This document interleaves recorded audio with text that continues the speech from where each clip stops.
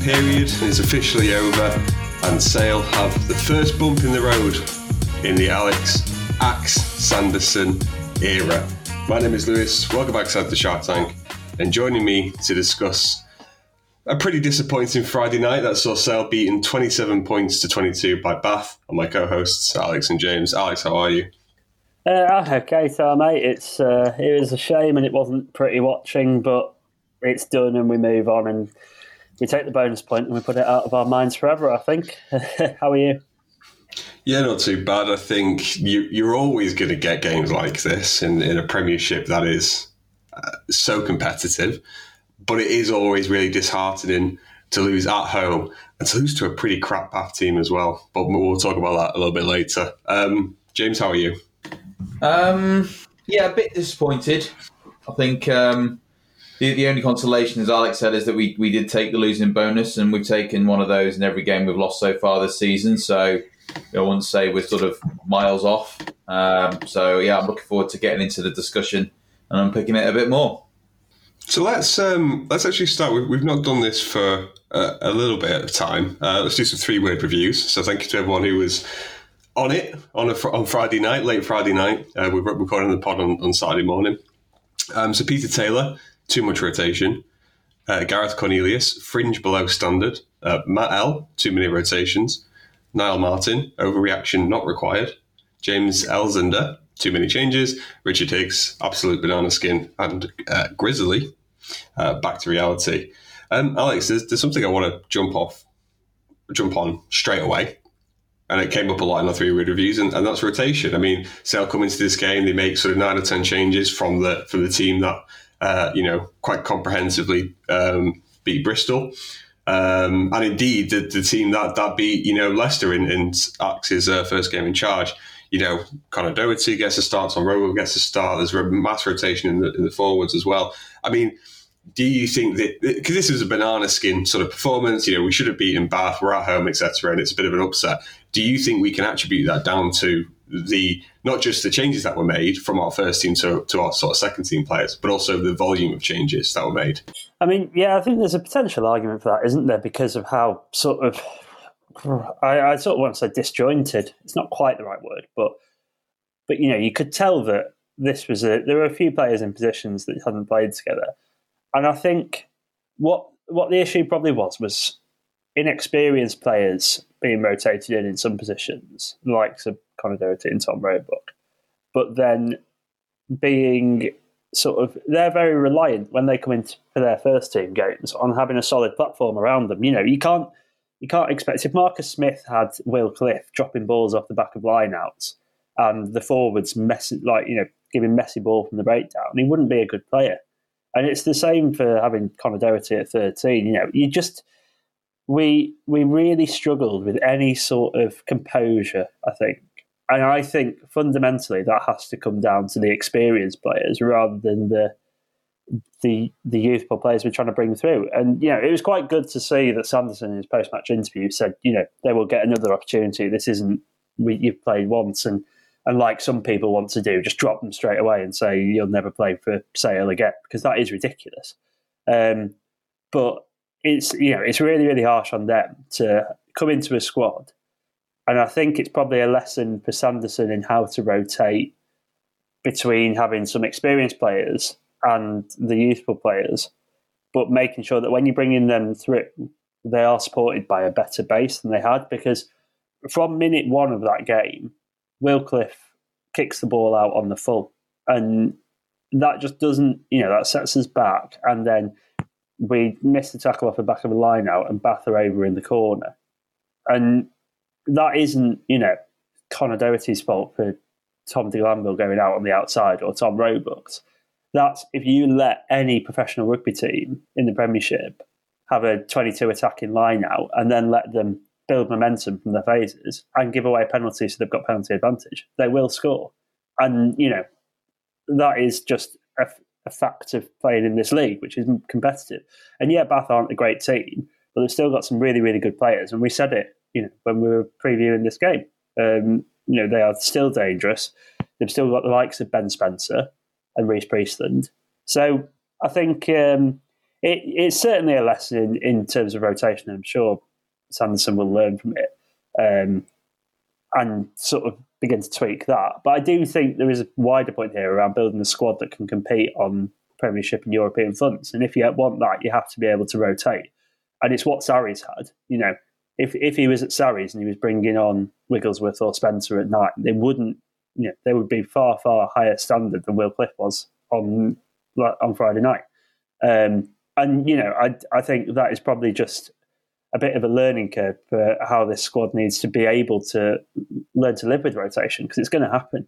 So maybe I don't know. I think there's a lot of factors in it, but I do think we should be forgiving of the younger players and more critical of those experienced players who should have performed better for me. And off that then, James, so, you know, as it stands here Saturday morning, obviously a lot of teams haven't played this weekend yet. You know, Sale's still third in the table. You know, there's a chance to kind of close the gap or narrow the gap, you know, with Exeter and Bristol above us. You know, coming into the game last week, we said, you know, Bath are in really poor form, shipping a lot of points. You know, they're a team where we should be sort of looking to win. Do you think it's fair to characterise this loss as an upset and one that we really should have won? Yeah, absolutely, and we should have won it on the day as well. You know, we played well enough to win that game. The problem was we made 2 or 3 very big errors and we shipped like 20 odd points because of that. And I think, you know, conceding so early before we even turned up, conceding, you know, in and around half time, we just left too much of ourselves to do. The second half was a much better performance, partly because of people coming off the bench, but also partly because we switched on. Right from the beginning of the second half, we switched on. Some of our more experienced sort of second choice players like Rob Dupree, I thought, you know, showed a lot of courage really coming out and playing the way he did in the second half, because in the first half he was awful. You know, I think Alex has hit the nail on the head there, which is Alex Sanderson has learned a big lesson. You know, Sarri's would only ever rotate 10 in or whatever it was into the team during Six Nation periods when half the team suddenly disappeared. Yeah. It's the same with Exeter. They only ever do, you know, 4 or 5 rotations, but they rotate and everyone's got a job in the squad.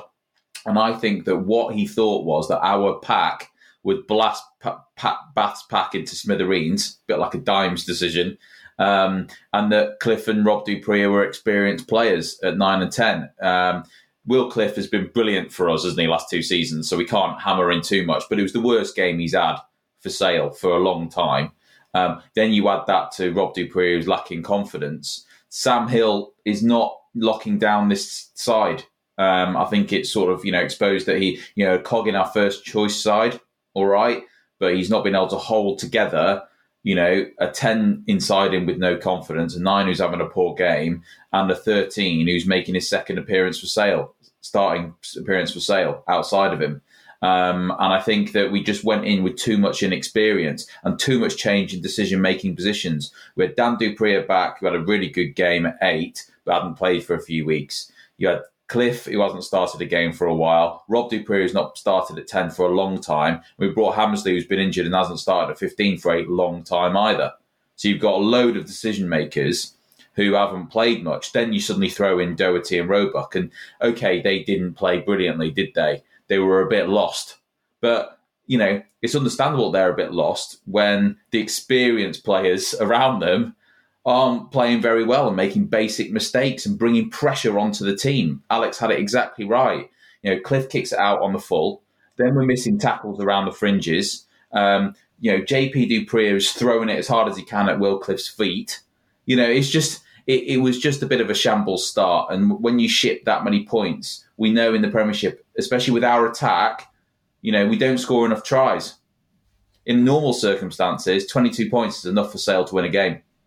And I think you've made a very good point there about kind of setting that platform up. And I don't think there's anyone who isn't culpable, you know, in this defeat, because there was a sort of sense that, you know, we'd have the pack to kind of push Bath around and kind of build that platform to allow those players, you know, Roebuck, Hill, etc., to get into the game. But even at scrum time, you know, Harrison and Oosthuizen, you know, were both under a lot of pressure. I thought the Bath front row had a fantastic game all around in terms of, you know, carrying in the loose, moving the ball around. making all the tackles. And obviously at the scrum time, they seemed to have the edge on Sale a couple of times, and that led to sort of penalties that eased the pressure when they're in their own 22, etc. I'm not convinced Kearney Eustace is our first choice tight head prop. I think it's the results that we've seen in the sort of 18 months he's been here have been stronger when he's been at loose head. Now, you've obviously got Ross Harrison there, and you have to kind of find that balance. And with Will Griff-John leaving, which we'll talk about momentarily, there's not really a lot of depth at that position, whereas at loose head there is. But, I think he's had a really, tough couple of games, even coming off the bench, and that again impacts the platform that you can give those players. And, I'm glad you mentioned attacking structure, James, because this one's a question for Alex, but I'm going to say my piece first, which is, the attacking structure is just woeful. You look at players like Sam Hill, Simon Hammersley, who I thought had a pretty poor game. When you look at the performances that they had, and I think a lot of it is symptomatic of our attacking structure. So in that first half, we have Rob Dupree lining up so deep in the number 10 position, shipping the ball out to Sam Hill. Sam Hill's a game line carrier at 12. You're supposed to give him the ball, when he's running onto it and he can sort of clobber into the defensive line. We were giving him the ball sort of 10, 15 yards back from the game line and saying, okay, right, do something with that. And that wasn't happening. Poor Simon Hammersley. He had sort of 3 or 4 hospital passes thrown to him out the back from Rob Dupree, where it was so easy for Max Clark and Josh Matavesi in the Bath midfield to kind of to rush up. And Hammersley doesn't have that sort of evasiveness with his feet or the kind of speed to get around that rush defence. And, I think defensively, obviously 27 points is, I think, the most we've conceded this year.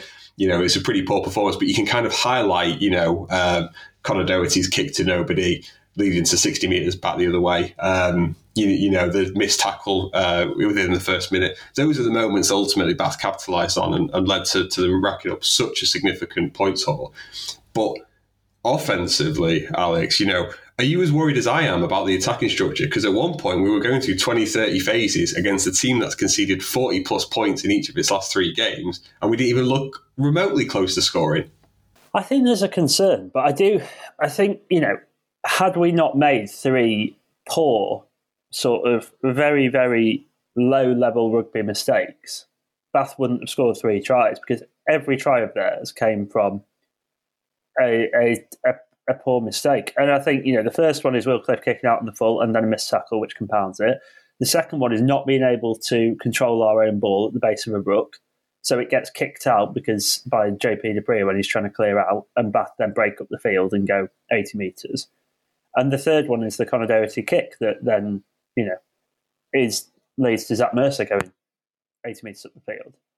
So I do think I'd sort of caveat this with the fact that we wouldn't be talking about this if we were more accurate in executing our basics, which is exactly what we were very good at against Bristol. And, I think we have to be careful because we came on a rave against Bristol about how good we were and how well we executed a game plan. And actually, we did very, very similar things. We just didn't make those 3 mistakes. And if we'd beaten Bath 22, how many points would they have scored? 6. We'd have all been laughing. And we might have said, there's a bit of a worry about the attacking structure. But I think part of the problem is the rotation. And I think what we haven't got is a sufficient attacking identity in the squad to be able to say, okay, this is how we attack. Let's bring in Conor Doherty and let's bring in Rob Dupree. Because we play so differently with AJ and with Rob Dupree, and similarly with Faf and with Will Cliff, that we don't have that sort of, okay, if you are a young lad coming through the academy, this is how we play rugby.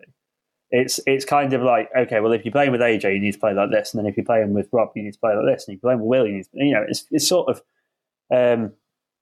it's tough, isn't it? When you're coming into the first team to be able to adapt to that, you've sort of got to think of 4 different combinations, and I think 3 of them were present on Friday night. But is that not the job of someone like Paul Deacon then to implement that attacking structure? So those players can drop into it?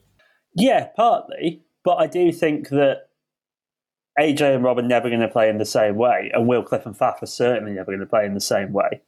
So, I think there needs to be some clarity on what combinations we're going to use if we're going to persist with these 4 players in those key decision-making positions. Because, I mean, to be honest, the other point here is that Rob Dupree didn't have a great first half and Will Cliff had a dreadful game compared to his usual standards. And that's not me having a go at him, because as James rightly says, he's been a fantastic player for a long, long time. And therefore your attacking structure is never going to get going. But I do think, we showed a few sort of flashes of what we can do. It was just execution of basics that did cost us. And, that Conor Doherty kick is a prime example. If Boot goes to ball, if you look at it, it's the right decision to make because there's 4 or 5 Bath defenders on 3 Sale attackers. There's space in behind. He's got Roebuck who's going to absolutely fly through. So it is the right decision. It's just executed poorly. And I think that was a part of a lot of the problems. Rob Dupree's passes to Simon Hammersley, again, it was just, we were manipulating the defence to create the space, but then there was a choice of pass, and the choice of pass was not the one Simon Hammersley. Because we were taking Simon Hammersley behind the line, who was then just getting lined up and hit, whereas if we'd had Sam Hill on a short line coming in off Rob Dupree, with Hammersley running behind, if they line up Hammersley, Sam Hill goes through. So I think there are concerns, but I do think we need to kind of work out what... And you are right, it is Paul Deacon's job to implement the attacking structure, but Will Cliff is never going to play the same way as Bath. And I think if you find a halfway house attacking structure that suits them both, you dull both of their talents. So it's a very difficult job, and I think it's about... I fundamentally come back to if players execute, we win that game. And therefore, while the attacking ones are concerning, that will come over 1, 2, 3 seasons as Sanderson kind of builds in who he knows he's going to select, and Deacon can work with that and then go, okay, this is the way we play, this is when we have these players on the field, etc., etc. And I think now, when we're in the phase we are, which is new DOR, still in kind of a bit of a transition phase post-Dimes, you just need players to execute well to win games, and they didn't. So, yes, let's have a conversation about the attacking structure and what Paul Deacon needs to do. And I don't think he's lit up the world by any means, but I also don't think we should go, the attack is the reason that we're losing games, because it's not. There is enough talent and enough good attacking moves in that team to do better. And that's the frustrating thing, isn't it? That, we're not going to overreact because we are in third, and we probably will be in third at the end of the weekend. But we are kind of... It's the classic Sale of you see how good we could be, and then you see us make basic mistakes that don't get us there. Yeah, I think you've hit the nail on the head. The reason why we lost was 2 things: execution and selection. We were as disjointed defensively in the backs, especially as we were disjointed in attack in the backs. And the reason for that is that you had Cliff having a poor game, Rob Dupree trying to find his feet. McGinty found it difficult coming back into the side after injury when we built the attack around Rob last season. They do play differently, and Rob's then trying to fit into a new structure, and he hasn't played there for a while. It is difficult both ways. And then you've got Samuel's never played with Doherty. It's Doherty's second game. Samuel's only played a handful against Sale anyway. As Sam Hill looked like he's barely played at all with Rob Dupree because he's usually coming, And then you've got a back 3 that have never played together either. And Hammersley, when was the last time he played 15 for us? So it was selection, and then you add in, as you said, execution. And Bath just killed us, with every mistake that we made. And I think they did quite a lot with very little possession and territory.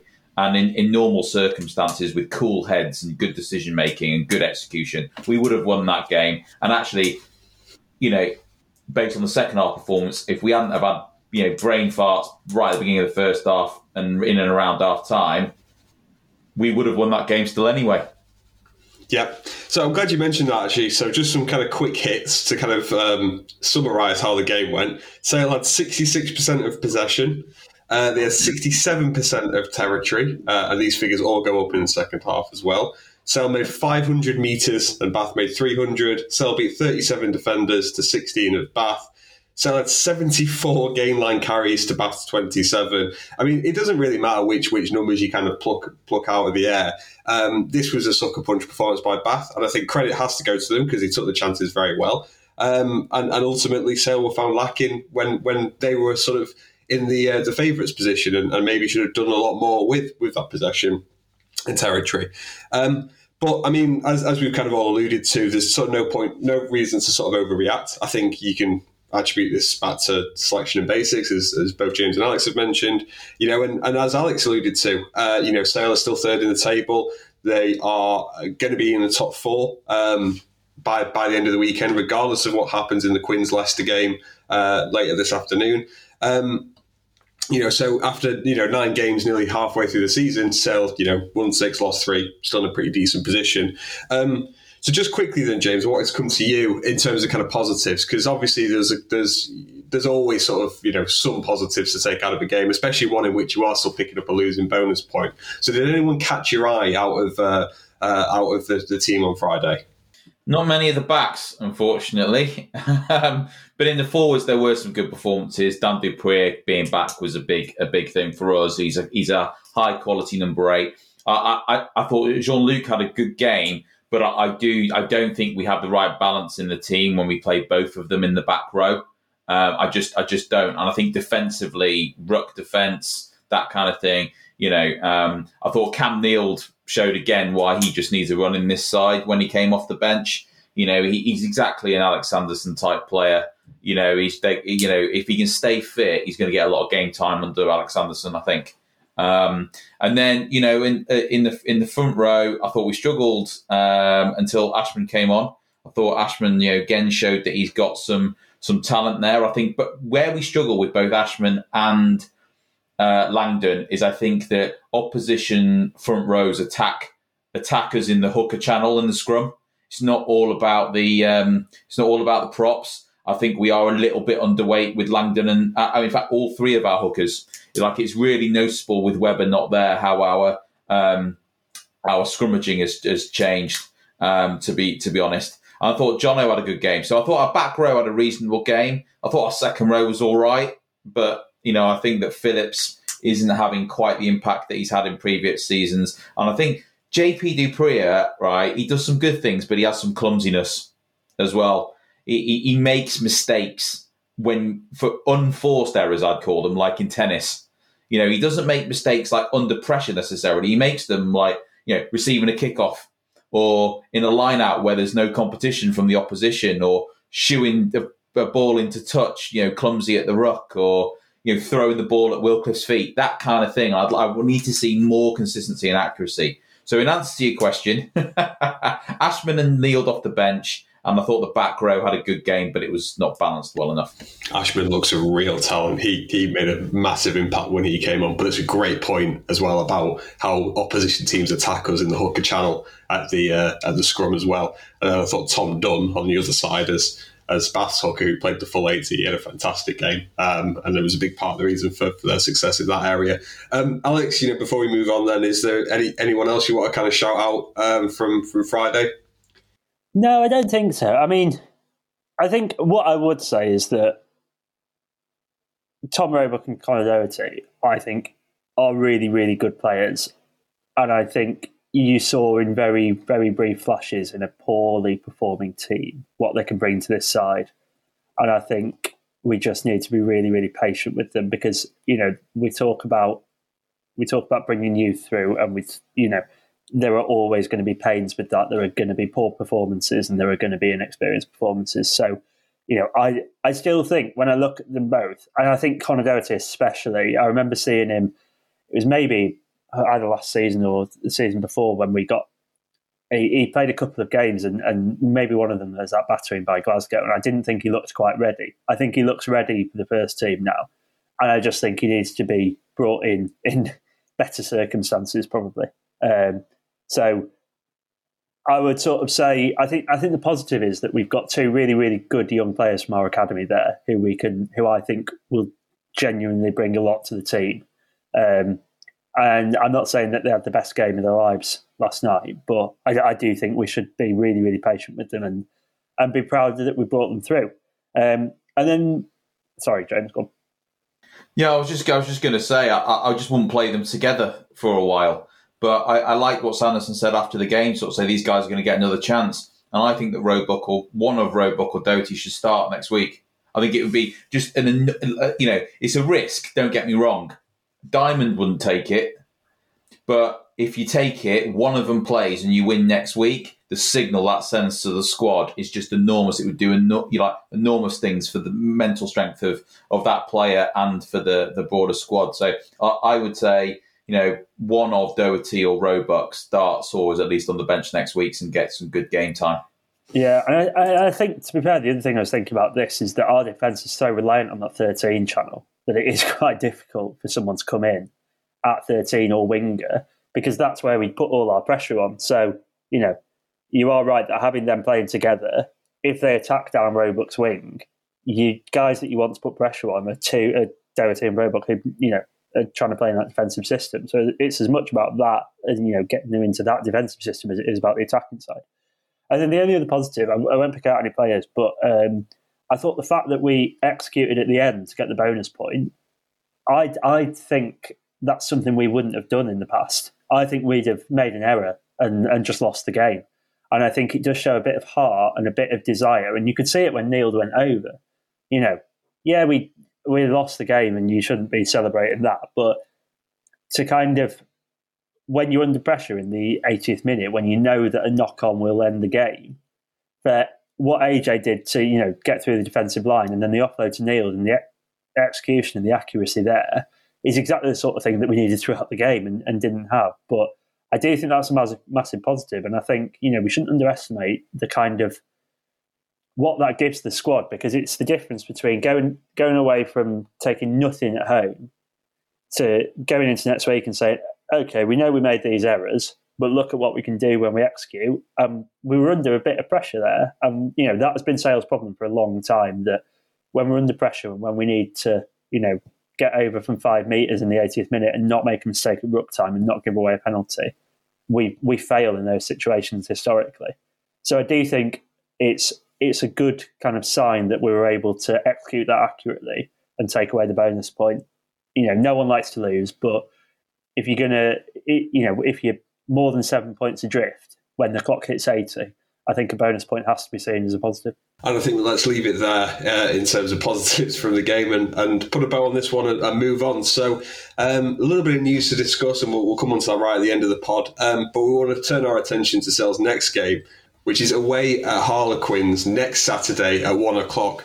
Obviously, as we've mentioned, we're recording this Saturday morning, so Quins' game this weekend against Leicester is still an unknown to us. So obviously, in terms of how it's going to shape up the top four race is still a little bit unbeknownst to us. But here to give us a bit of a preview of what to expect from Quins next weekend, as always, is James. Cheers, mate. As ever, there's just never an easy game, is there, in this league? And now we've lost one, you suddenly look at this in a very different light than if we'd won against Bath. You sort of look at it thinking, oh no, this is not ideal, it's bad timing. How things change so quickly. Quins were in disarray 3 weeks ago. Coach leaving, what's going on behind the scenes, the club's rotten, it's all about player power. Suddenly, they could be above us in the league. But by the time we play them next, on a 3-win trot. So look, I mean, Quins have been hugely inconsistent. They've been inconsistent for most of the time that I've been following rugby. Apart from the year that they won the Premiership, Quins have always been inconsistent, and that's definitely the story of them again this year. And I've always known them to be a free-flowing side that when it clicks, they score a lot of tries. And it's exactly the same this year, even under Gustard. In the games that they win, they score big. They scored 28 points against Bath, 49 against Wasps, 34 against Gloucester, and 49 against Saints. I mean, scores in the 30s are things that Sale, I can't remember the last time that we're sort of scoring in the 30 points regularly. So, look, they do score, but they also usually concede a lot. But in the last 2 games, they've started to get their defence sorted, really ironically, with Gustard, king of defence, left the club. And now against Wasps and Bath, they've brought the conceding down to 17 and 15. Usually they're conceding 20 plus in most of the other games. 17 and 15, suddenly you're thinking, okay, that's highly competitive against a Sale side that struggles to score tries, certainly struggles to score try bonus point wins. So if they've sorted out their defence, but they're still good in attack, this is looking like a bad combination for Sale at the moment. So they play Tigers at home today. You'd expect them to pick up a 5-point win, I think, looking at the teams, and then be above us in the table. Gustard was unlucky, I think. I think there was, performance was enough there. I don't think he's been sacked on performance. I think he's been sacked on kind of fit. And I think he felt it as much as the players did. But the player power at Quins is a scary thing. It really is a scary thing. But Rob Shaw, Brown, Danny Kerr, historically, they run that club. Brown is obviously off at the end of the season. Rob Shaw's already gone. Kerr's still around, creating havoc. But they are now hitting form, and they've re-signed Marcus Smith, which, it was Smith to Bath was, I think, a verbally done deal. And of course, Bath have suddenly decided before they played us to forget how to play rugby. And Quins have suddenly found their mojo. Marcus Smith looks like he's really wanting it badly as well. Looking at his behaviour on the pitch, when I saw him play last weekend, he is really up for this at the moment and wants to create something good at Quins, which I think is a worry for Sale. Looking at the playing squad, there's been huge turnover, enormous turnover between the start of last season and the start of this season. Autorat's gone to Saints, Sinclair to the Bears, Francis Saili, Ibatoya, Gonover have all gone to, and Semi Kunatani have all gone to France. Rob Shaw's gone to the US. Crumpton, Lambert, Clifford, Buchanan have all retired. Ashton's gone mid-season to Worcester. I mean, that is a large amount of your first team squad gone in 12 months. I mean, a huge amount. So it's understandable that they're only just starting to hit their stride, really, I think, is the point. Coming in, obviously, they've got Marchant back from the Blues, and he's a high-quality player who should be in and around the England squad. Joe Gray's come back from Saracens. They've also dipped in for South Africans, just the same as every other team in the Northern Hemisphere. Esterhuizen, Wilco Lowe, Tyrone Green, all in from South Africa. I think they've all added something to the Quins squad. Esterhuizen especially gives them go forward.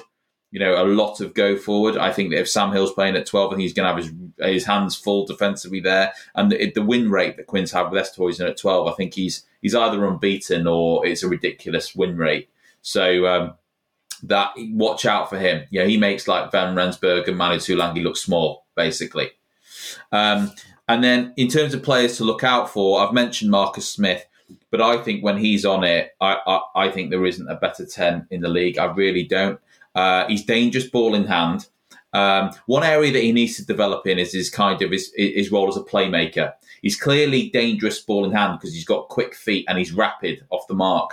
But actually, as a ball player, making the right decisions ball in hand and the range of his passing has needed work since he came in. And it's often a really underreported area because he's so dangerous as an individual rugby player. People think he's an attacking fly half. Well, he is an attacking fly half individually. He's not been brilliant at managing the Quins attacking structure and putting people into space. Joe Marchant, for example, hasn't had the best brought out of him by Marcus Smith over the last 2 or 3 years.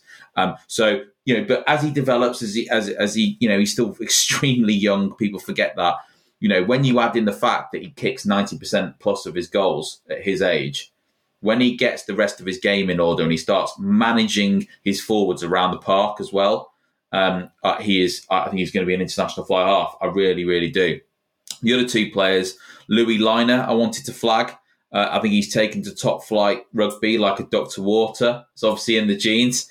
I think he's the next 15 at Quins with Brown off at the end of the season. That's the position that he played at age groups. I think it's up in the air whether he'll play for England or whether he'll move to Australia like his brother's just done. Also in the Quins Academy, just moved to play in Australia.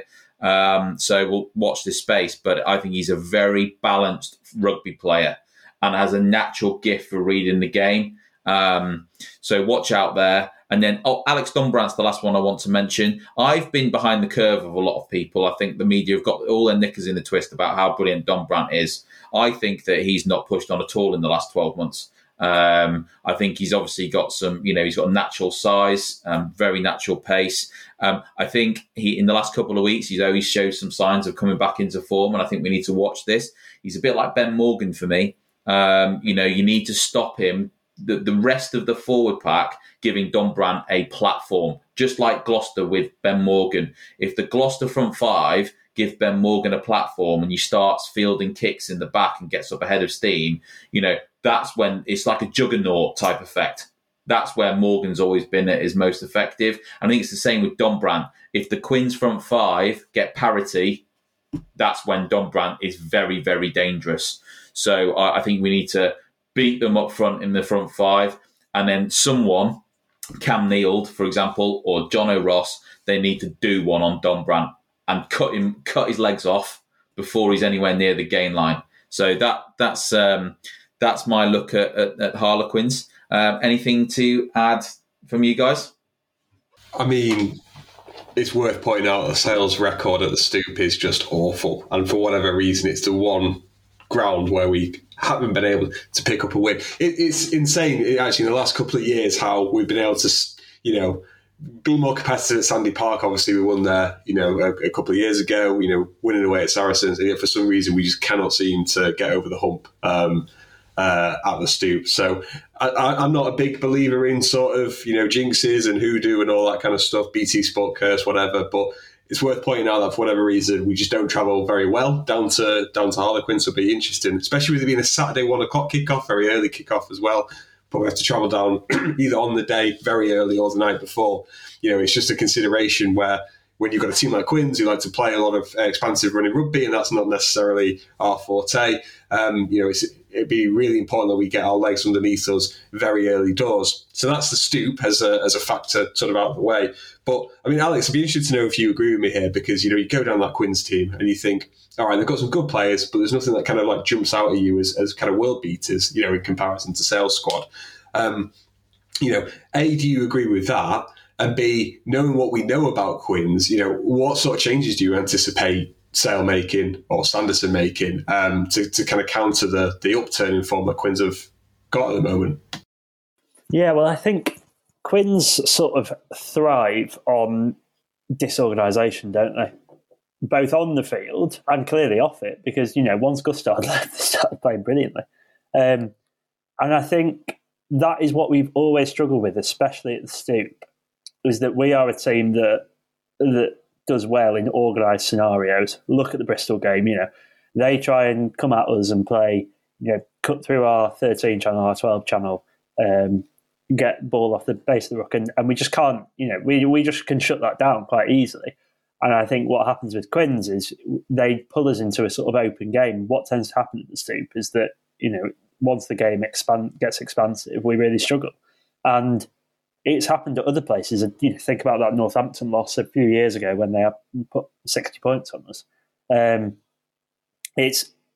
That's always the thing that gets us with Quins, is that, you get Kerr on a run on front football, on fast ball at the base of the ruck, and he gives it to Marcus Smith, who will do this. And, once those two get going, it's really, really hard to stop.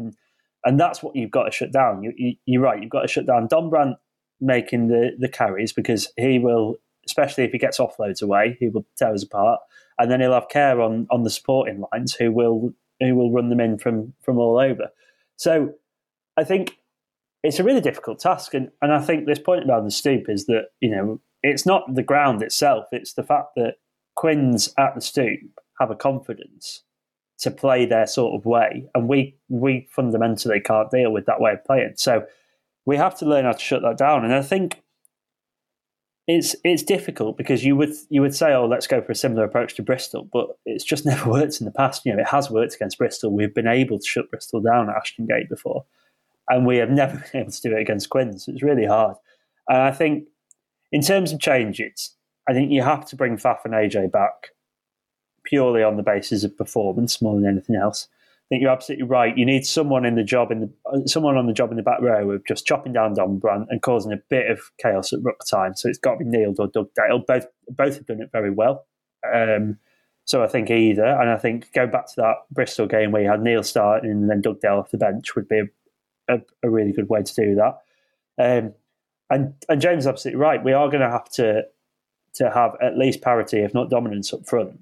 And therefore, I think you go back to the front row where we have Will Griff-John on the tight head to be able to do that, because I just don't think we're quite getting it from Oosthuizen at tight head. For whatever reason, it might be the fact that he is actually really a loose head.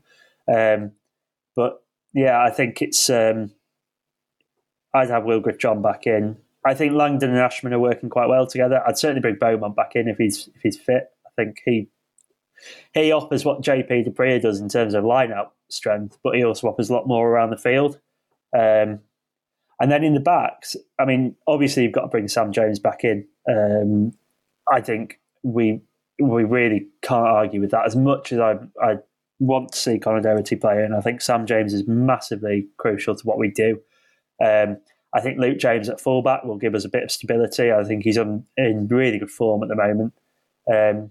And then, on the wings, it's an interesting one because of how important that defensive wing sort of play is to our game.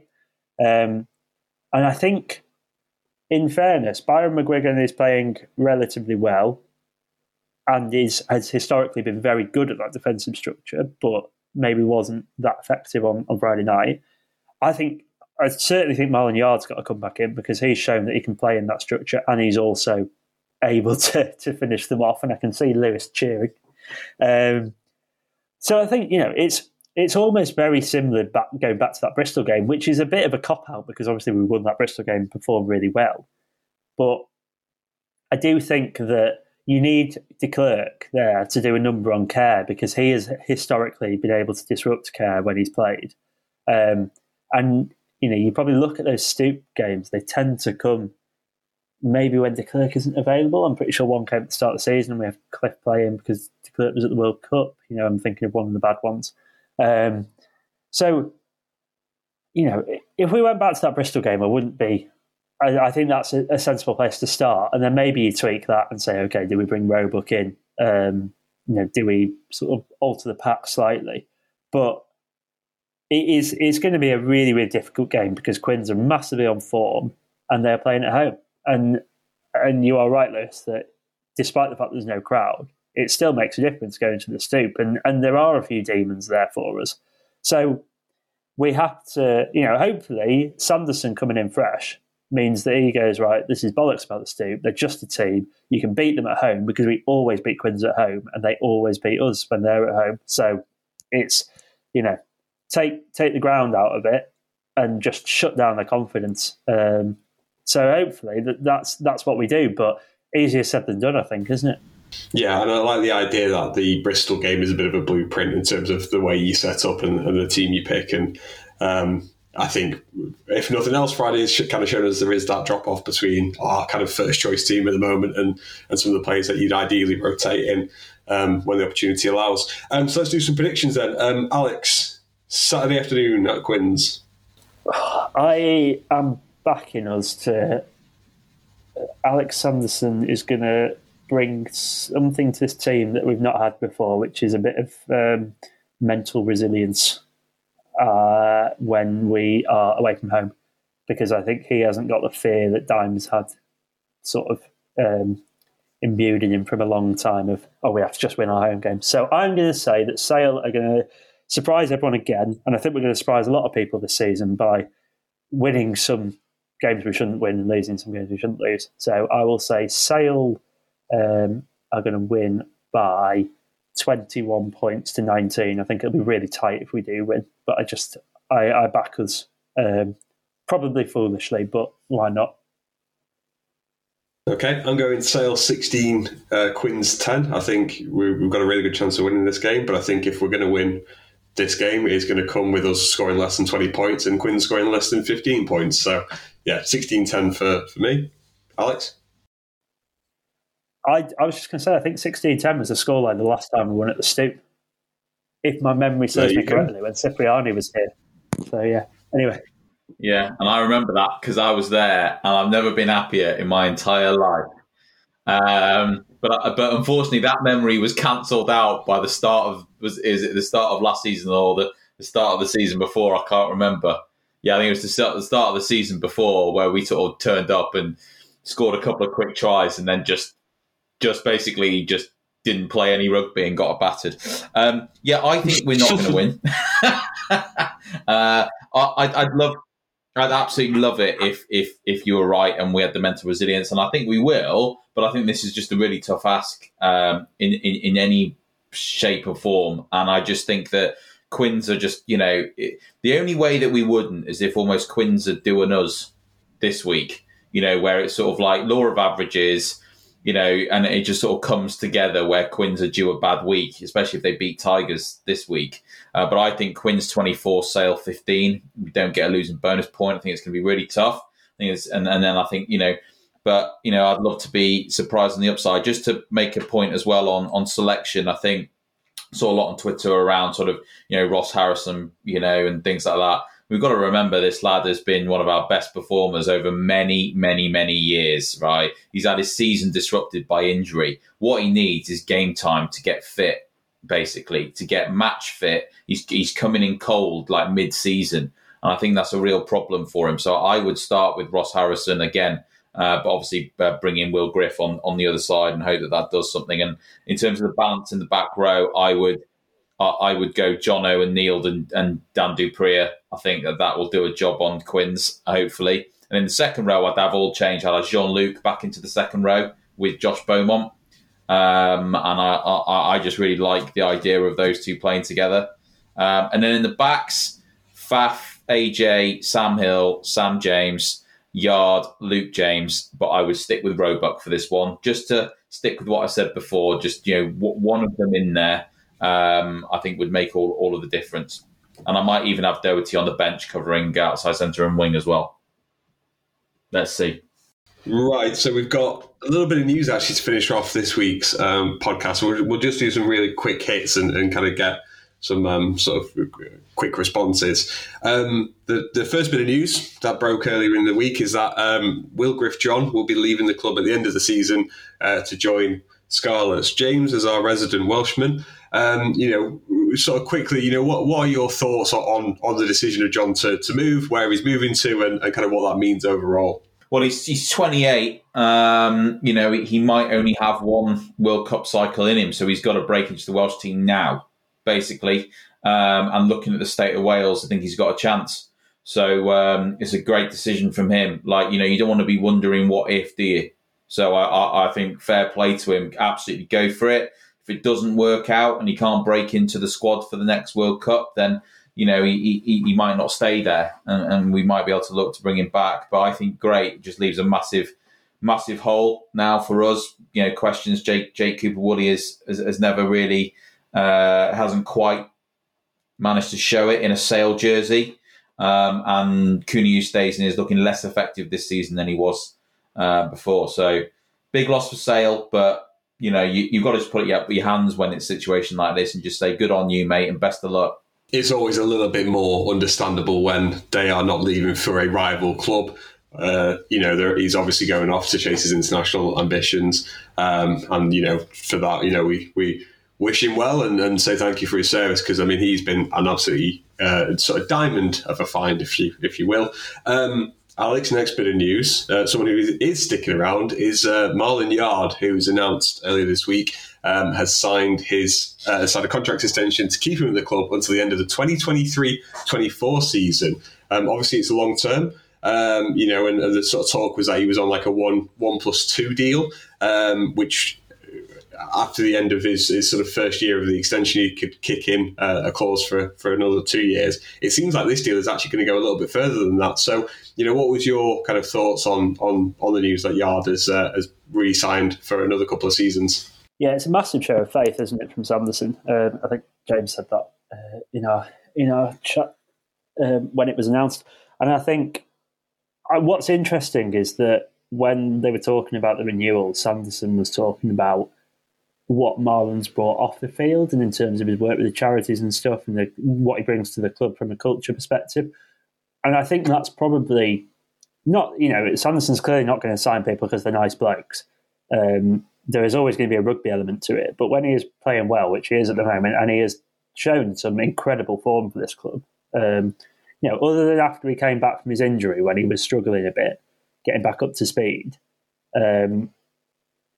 pre-injury and then recently, sort of this season, he's been fantastic. And I think, that the contract is deserved. It's, to take him through to pretty much the end of his career, really, isn't it?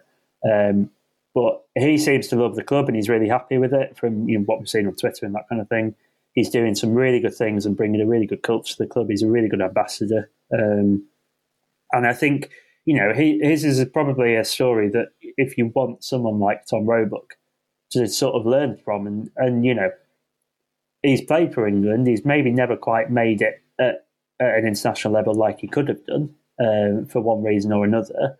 But that is as good a lesson to any for Roebuck to have, him to sort of say, okay, this is where I went wrong, and this is what you can do, and what get your head down and work hard. And I think he's a good player to have around the club off the field, and he has shown performances on the field that fully deserve a contract extension. So I think it's really good news, and I think that point around the culture and what he's bringing to the squad as a person as well as a player is really interesting and pretty symptomatic of how Sanderson's going to operate. And I think it's a good thing because it shows the sort of club we want to be, and I think it's just positive news all round, really, and hopefully he can that sort of confidence from having the long-term contract will breed the performances on the field as well. And then lastly, the big news that actually broke yesterday evening was a little bit more non-sale specific, and that's that the Gallagher Premiership will not have relegation as part of its 2020-2021 season. So obviously this we could talk about this for hours and it'll spiral into conversation about ring fencing. But James, what was your immediate reaction to the news that for this season at least, relegation will be scrapped, and the 2021-22 season will expand the Premiership out to 13 teams instead of 12? I think ultimately it was probably the only decision that was going to happen for this season, just because of the way that points are being allocated off, and Sale have played 9 games in a row, week on week on week, and you got some teams who have had like 2 or 3 weeks off to rest.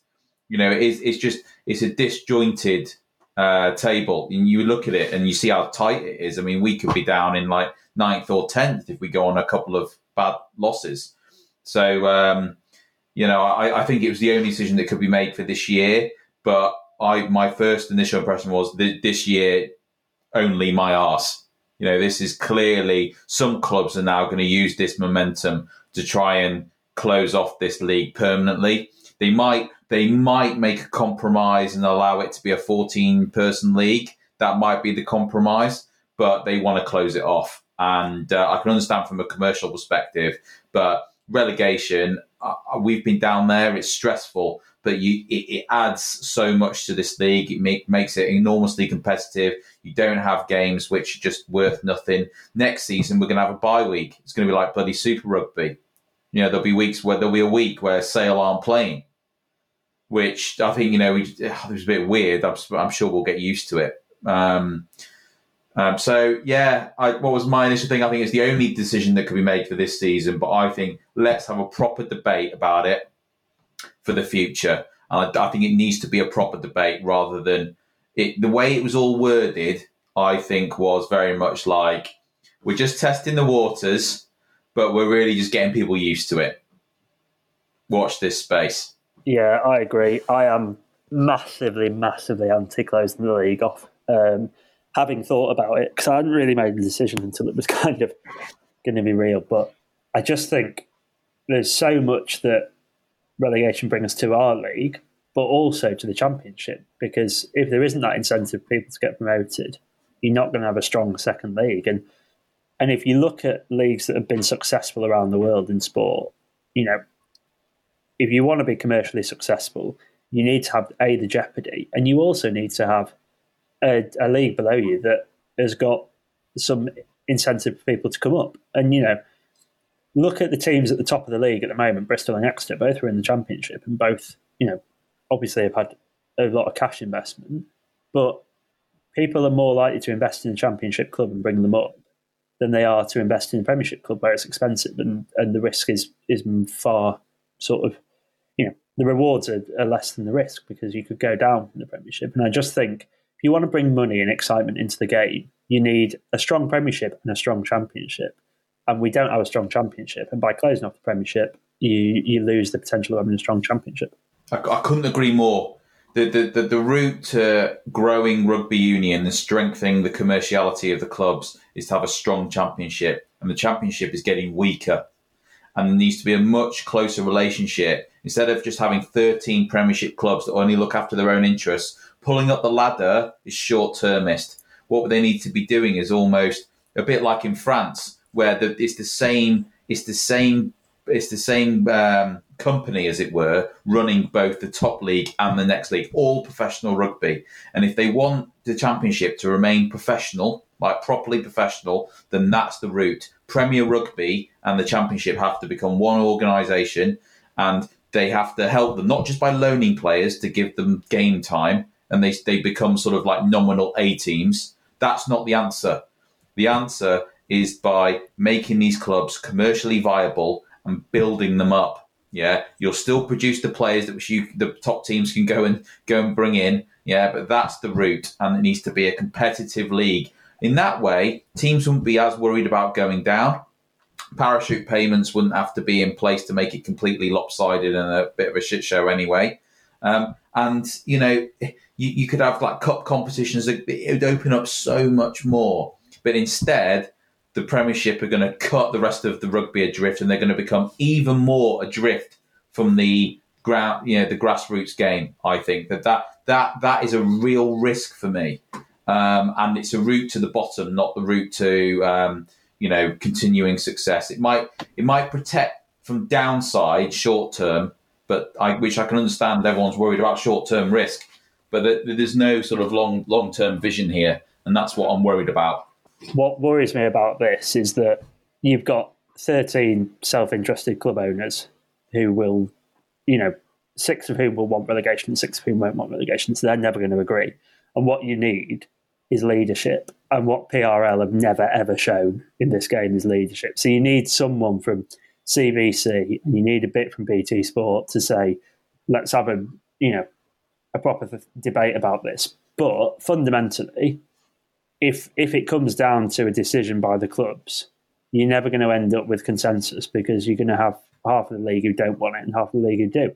And I think you need someone to kind of take that decision away from the clubs because they will make, as you say, short-term decisions because that is what they are worried about. They won't make long-term decisions for the good of the game. They will make either short-term decisions for the good of their club or long-term decisions for the good of their club.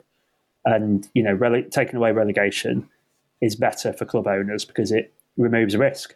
The reward remains the same, but it removes their risk. So why would they not do it? So you do need some leadership. But unfortunately, the one thing we've never seen from PRL really is leadership, isn't it? So that is my worry, but I await to be proved wrong. Couldn't agree more, gents. I think that was a really good conversation around the merits and pitfalls of ring fencing, at least for even just a season. So that's the podcast for this week. Thank you to everyone who's been listening. Thanks to everyone who sent in 3-word reviews. Thanks to everyone who made a pretty dreadful Friday night at least a little bit of fun on Twitter with some spirited debate. We are now going to move on to our second recording of the morning, which is our bonus podcast on the Patreon. We're doing a subscriber mailbag, and we're letting you, our Patreon subscribers, dictate the topics that we talk about. So if you want access to that, please do sign up on our Patreon account. This podcast will go out as usual, but yeah, we're looking forward to bringing a very sort of specific focus on the games and then some wider topics which we can get our teeth into this week for our followers on both Twitter and Patreon. So thanks very much for listening. Thank you to Alex and James for joining us, and we will speak to you hopefully after a resounding bounce back win at Quins next week.